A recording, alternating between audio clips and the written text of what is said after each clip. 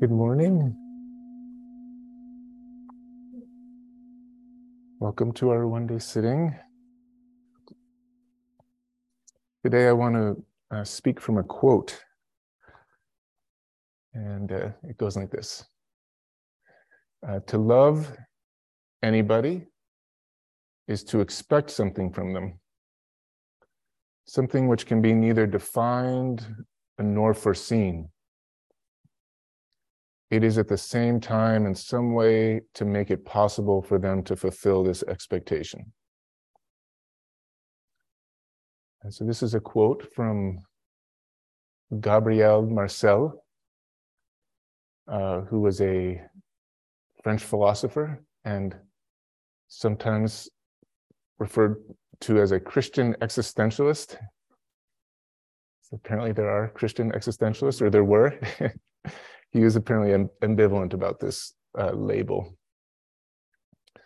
And this quote really it had a big impact on me. It really kind of blew me away. And so I want to try and speak to how it's been living with me.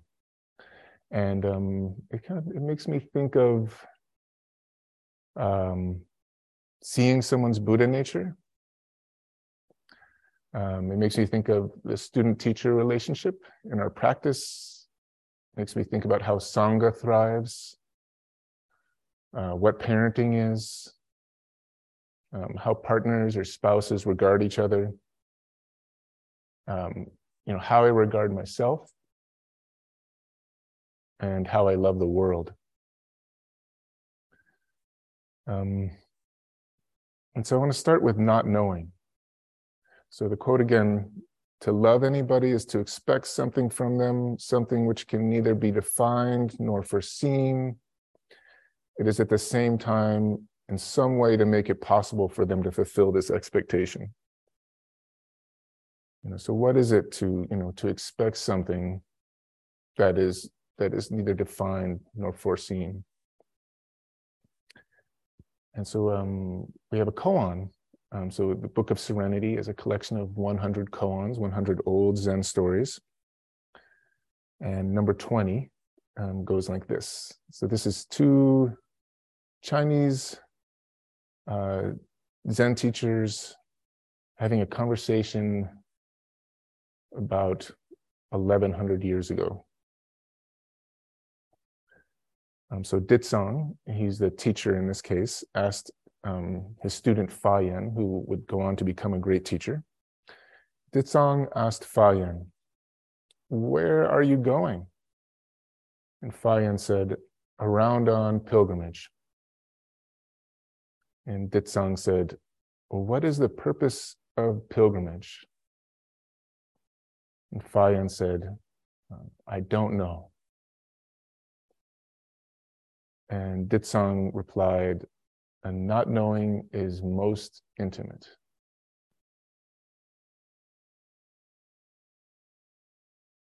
So, going on a pilgrimage, going on a walk, on a journey, going to like a one-day sitting, or going home, or going to work, to the park.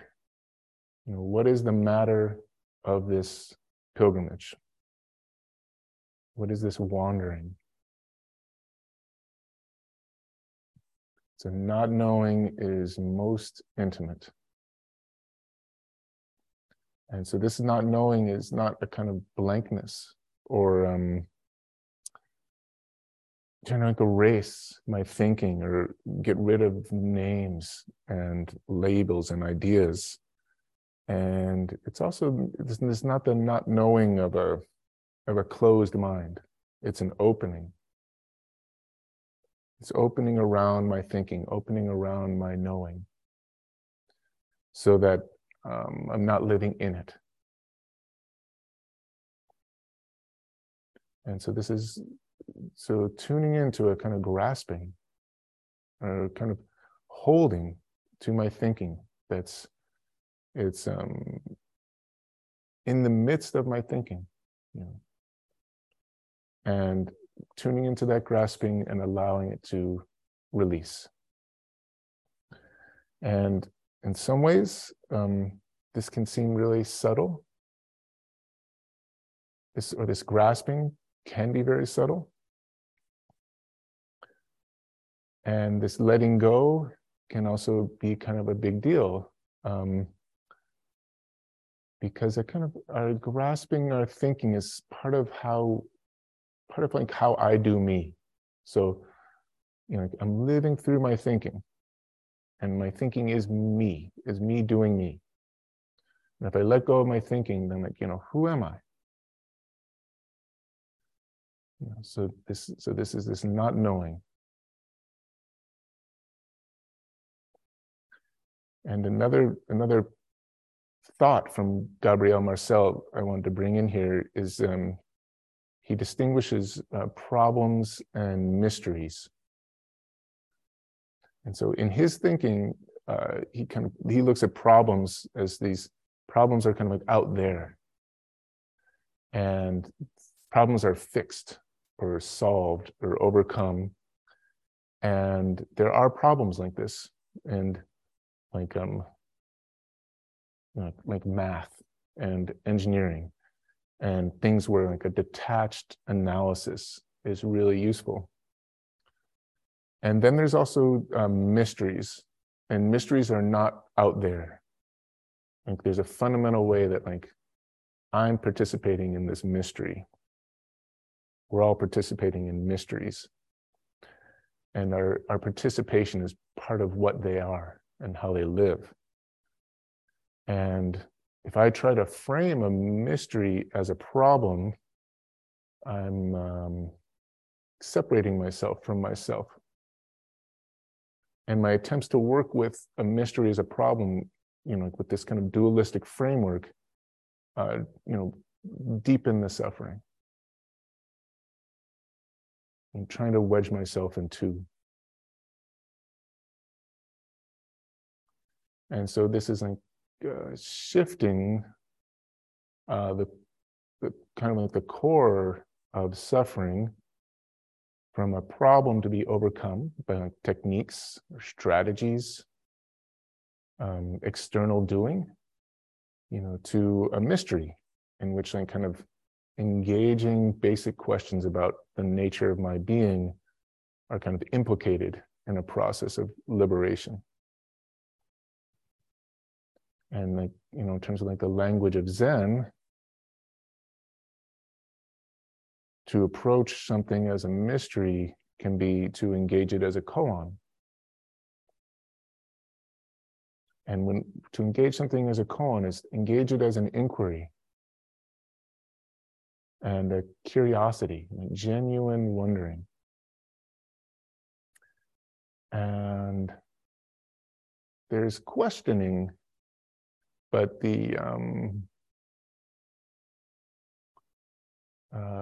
it's not the kind of questioning where I think about something and then another thought is going to be the answer to the question. But there could start with a conceptual question, but the inquiry is actually leading into the body, into my relations, into what's happening, into my interactions, and feeling it all, feeling into the feeling of it, into awareness. And so with a koan, we're not looking for a solution really, or a solution I could grasp. So, grasping is kind of woven into the problem of suffering. So it's not a technique or a trick. Not turning a mystery into a problem.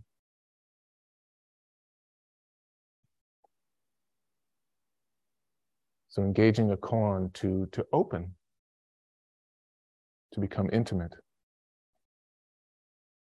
And not knowing is most intimate. So there's no detachment. It's not being detached. It's and it's not kind of mushing out into like kind of complete non-differentiation. There's an intimate differentiation. And so Fayan is going on a pilgrimage, and he's gonna be walking through mountains and across creeks, and with no fixed agenda, no fixed goal or purpose, defining or kind of funneling or confining, what this pilgrimage is. What is this? What is each step? What is each encounter of this walk? What this one day sitting is. What any day and night is. Like what all these human meetings are in our lives.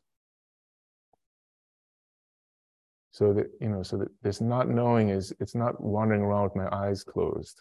It's with the eyes open, with all the senses open, and mind and heart open, and hara open.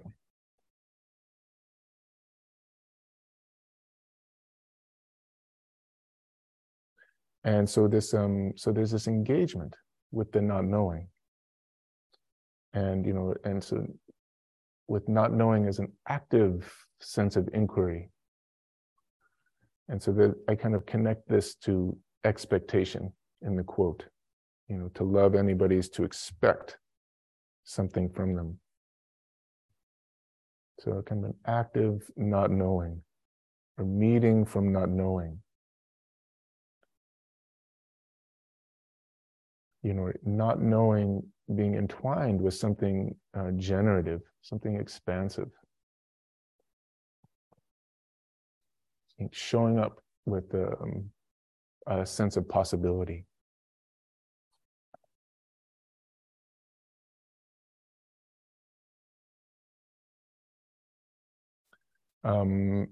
As part of our New Year's practice this year,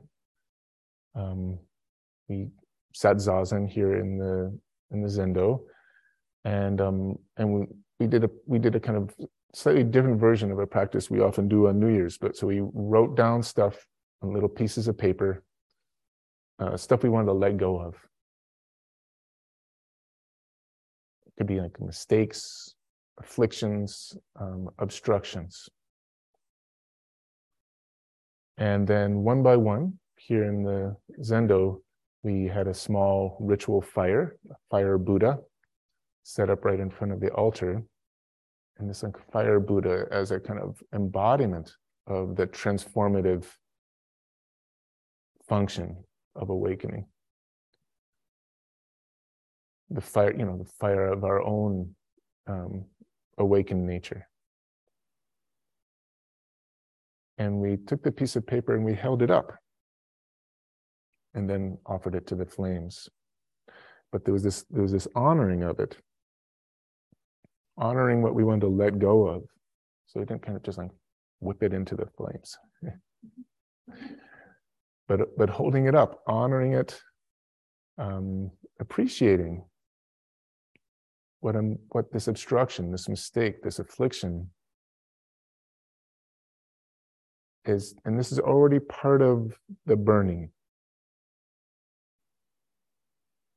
It's part of the transformative process.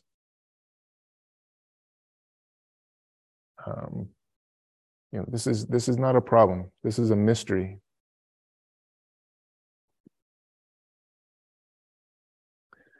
Sarah said we hold it up to honor that it is more than we think it is.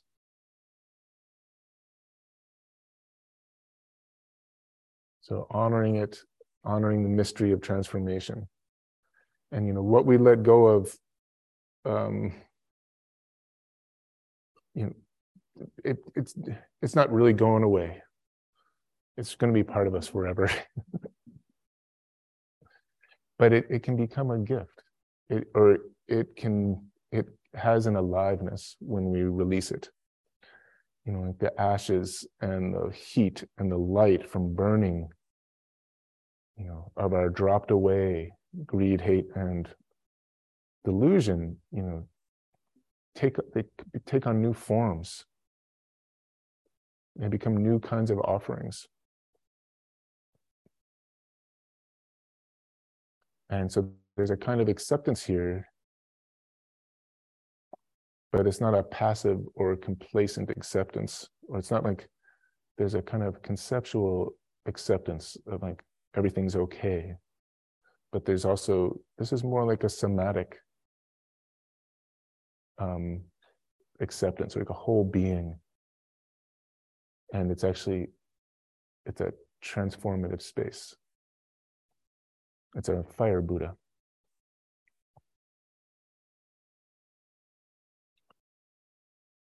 So because of the not knowing, because this love is expecting something undefined and unforeseeable, it's a kind of expectation that's not expectation.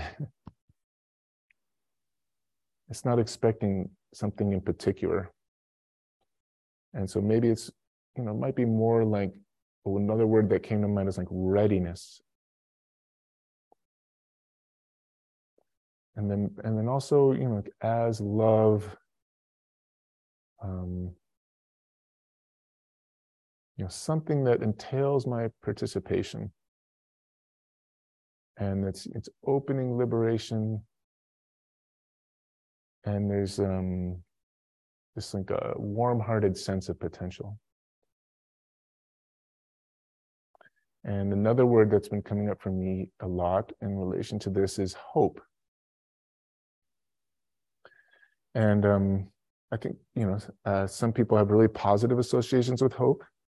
I think in Zen circles, hope often has a bad reputation. People, and kind of like, I think there must be a bunch of Zen sayings out there about hope, being like not to do.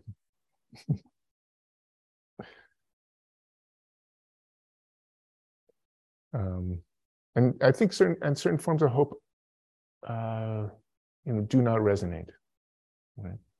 For me. Well, hope can embody this expectation as a form of knowing, as a kind of knowing what will or what should happen. Expectation of something defined, something foreseeable. And hope can be a setup for disappointment. And, can just kind of keep going around hope, disappointment, hope, disappointment. Like really big hope, really big disappointment. Or kind of like you get maybe a little, I don't know, dopamine or something from hope, and then a little crash. And hope, I think, can also be kind of idealistic and maybe out of touch. It can become ungrounded.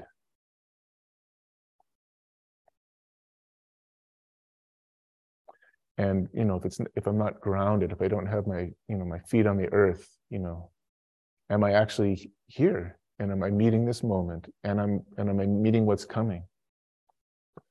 Or am I kind of like just really hoping? So there's can be kind of like a wishful thinking, and a kind of relinquishing of responsibility.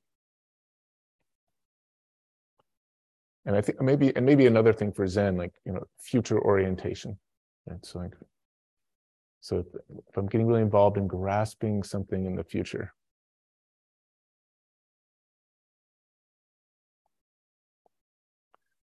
And despair is sometimes defined as like this complete lack of hope, absence of hope. But I also feel like there's ways in which like some forms of hope feel kind of close to despair, in that, if I'm cut off from a sense of dynamic participation, a sense of, agency. But this love that Gabriel Marcel talks about, and that, I'm talking about here, to me is like sounding like a different kind of hope. So hope that feeds, my sense of agency. And, a form of hope that is all about meaningful participation. And a form of hope that doesn't really flip over into despair. when things don't go how I want or expect. It's like a resilient hope, or a hope that nourishes resiliency.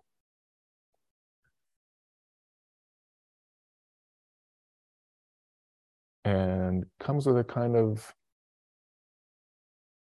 sense of entailment. That how we are here, makes a difference. And so I'm feeling a sense like when I show up in the world a little bit, then there's a little bit of hope. And where I show up fully, there's a lot of hope. And like where I'm showing up, there's willingness to be here, willingness to be this person. There's availability in relationship. I'm in touch with my vulnerability. I'm in touch with how nothing here is sequestered from everything.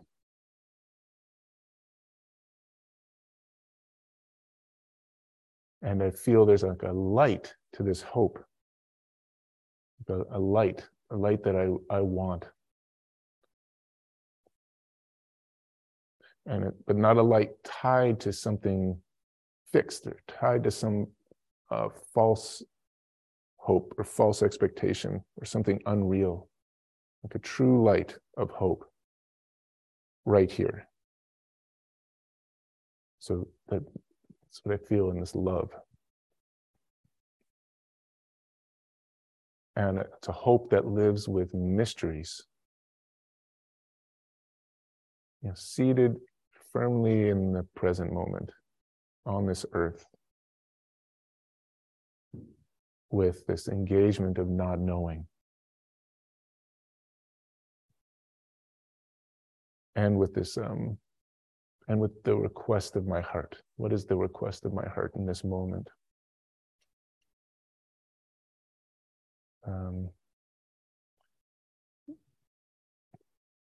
There's a Benedictine monk named Brother David Steindl-Rast, and he did a practice period at Tassajara Zen Mountain Monastery where I practiced. I think like in 1969 or 1970, and then he would still visit when I was a student there, and he's an amazing being, or he is an amazing being. I think he's still alive, and he says hope is openness to surprise. And so this really resonated for me here with this sense of love, of expecting something which can neither be defined nor foreseen. And so despair is wound up, with a kind of knowing, a tight knowing, things can't change. So it's closed off from surprise. I'm not going to be surprised. It's expecting that things won't change. It's not expecting something unforeseen, undefinable. And it's very reductive. And hope that's tied to expectations, also, very reductive of like, what's happening. So part of I think practicing this love is keeping an eye, open to what are my expectations? What am I expecting? Either knowing what happened or knowing should happen. What expectations for myself, for others, for community, for the world. The filmmaker Hayao Miyazaki said, "In order to grow, you must betray their expectations." Those, I think, are the knowing kind of expectations.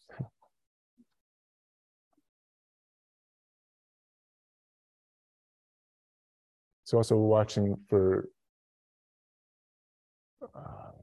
impulses to control. Control being, when I am involved with the knowing about how things should be, and now I'm going to make it happen. So Phayan is not trying to control his pilgrimage. He's open to surprise.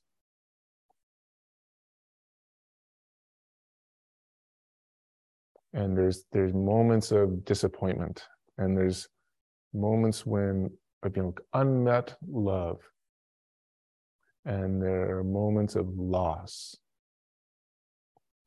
And these are all part of pilgrimage. And they're part of any real path.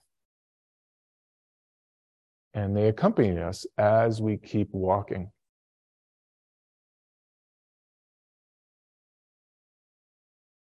So what is a resilient hope that includes disappointment, includes disillusionment, and keeps walking?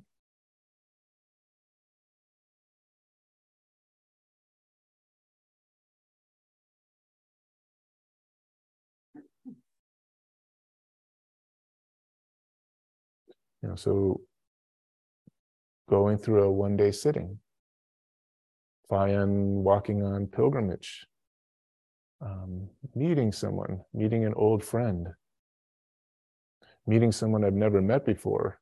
What is a love that's not reductive? Or what's a love that allows and welcomes and embraces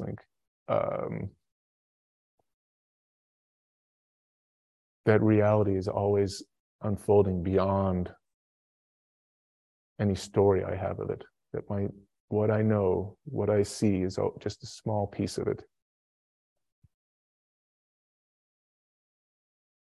And my feeling is that this kind of love and this kind of hope is flexible, it's pliant, it's responsive. There's give. There's give, and there's also firmness. And it's and that's part of the inquiry in each moment. How, where, how much to give, how much to be firm. And the purpose of the pilgrimage is not where I end up, but every step. So there's an aliveness or a fullness or a wholeness that uniquely belongs to each step. And so meeting each step on its own terms.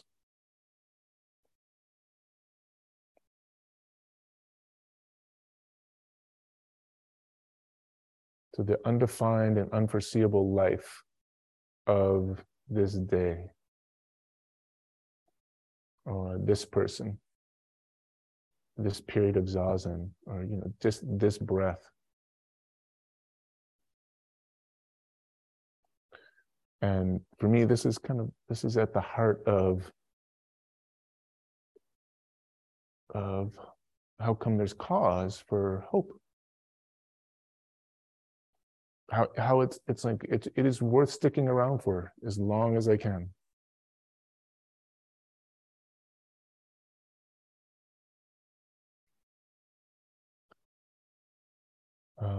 The problems but also these potentials of hope, I also feel kind of very similar to the kind of problems or potentials of aspiration and vow.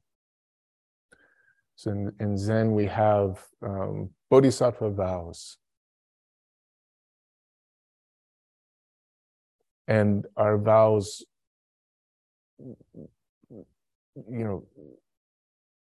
invite us to engage something maybe excessive or over the top, or irrational, you could even say. These kind of and kind of maybe feel like extravagant or excessive hope. It's like beings are numberless. I vow to free them. I vow to free them all. So just in case, when I vowed to free all beings, and I thought I meant a kind of a certain number of beings, we say before that, no, numberless. And these vows, they're not, I don't feel like they're really for a mind that's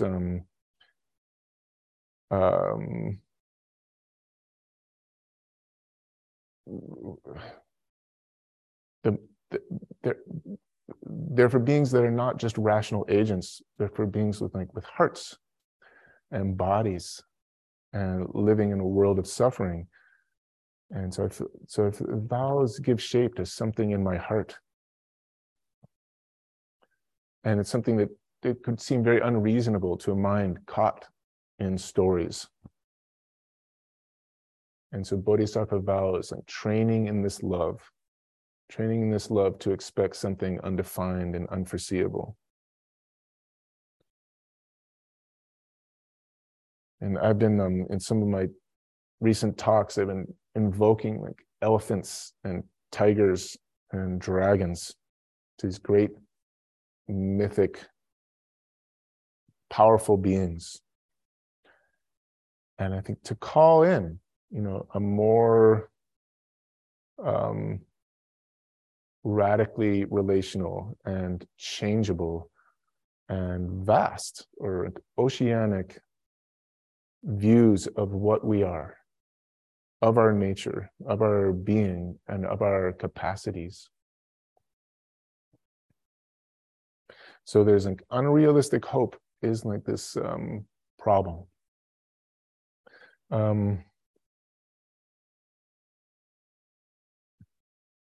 But hope as an engagement of imagination.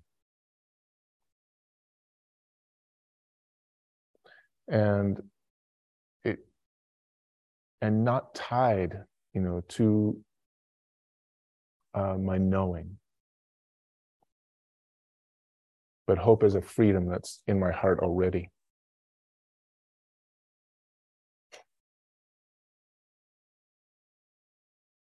I did want to, in these last few minutes, then talk also about this part about it is at the same time, in some way, to make it possible for them to fulfill this expectation.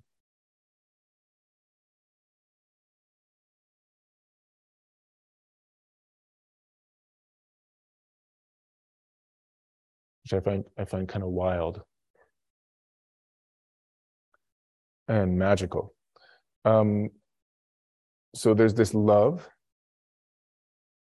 There's this kind of strange kind of expectation or hope. And it's not just a feeling. I'm living it. And the living of it has impacts and participates in creating a different world. So mysteries demand this involvement. And this love is a form of participation.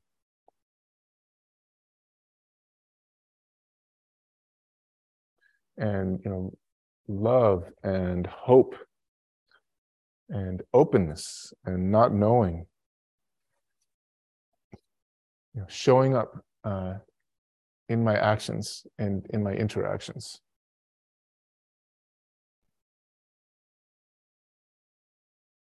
And, suffering on, I think, all levels is formed through relationship. And liberation on all levels opens through relationship. And so when I can give myself this love and this space,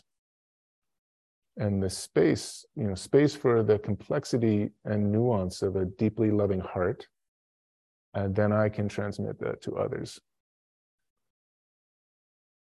A number of Suzuki Roshi's direct students talk about how the most impactful thing about him was that they felt like he could see their Buddha nature. So he had this impact on them that changed how they saw themselves.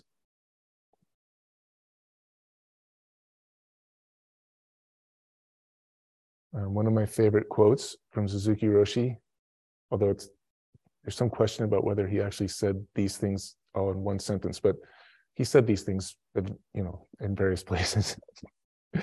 You're perfect just as you are, and you could use a little improvement. So actually, I heard this in my first Dharma talk, and it was like, okay, maybe I found the thing. So it was like 32 years ago. So this love, so seeing something, you're perfect just as you are, and seeing something you could become, a little improvement. But this little is something undefined and unforeseen. And maybe it's not little because of its size. Or the little improvement is dynamic and immeasurable and endless. And it might just be little, the way that,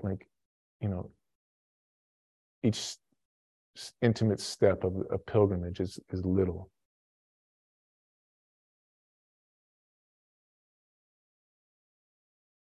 So in some way, to make it possible for them to fulfill this expectation. So this expectation, it's not a form of knowing. It's closer to hope or faith or vow or wisdom. And I also want to bring this up as part of the life of Sangha,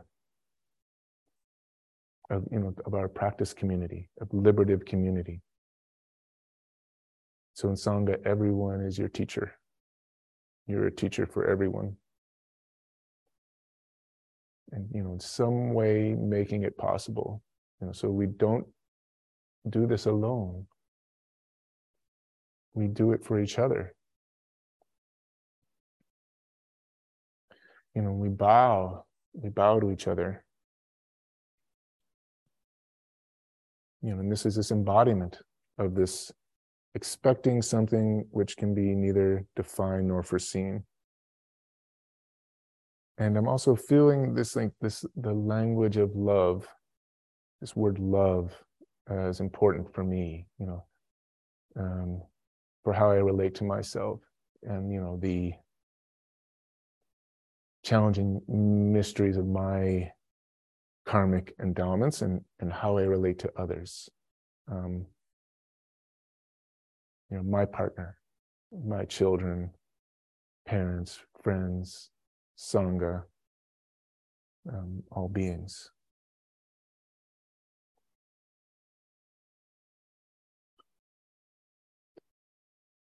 So, thank you very much. May our intention equally penetrate every... Thank you for listening to this podcast offered by the Brooklyn Zen Center. Our programs are given free of charge and made possible by the donations we receive. For more information on supporting Brooklyn Zen Center, please visit the giving section of brooklynzen.org.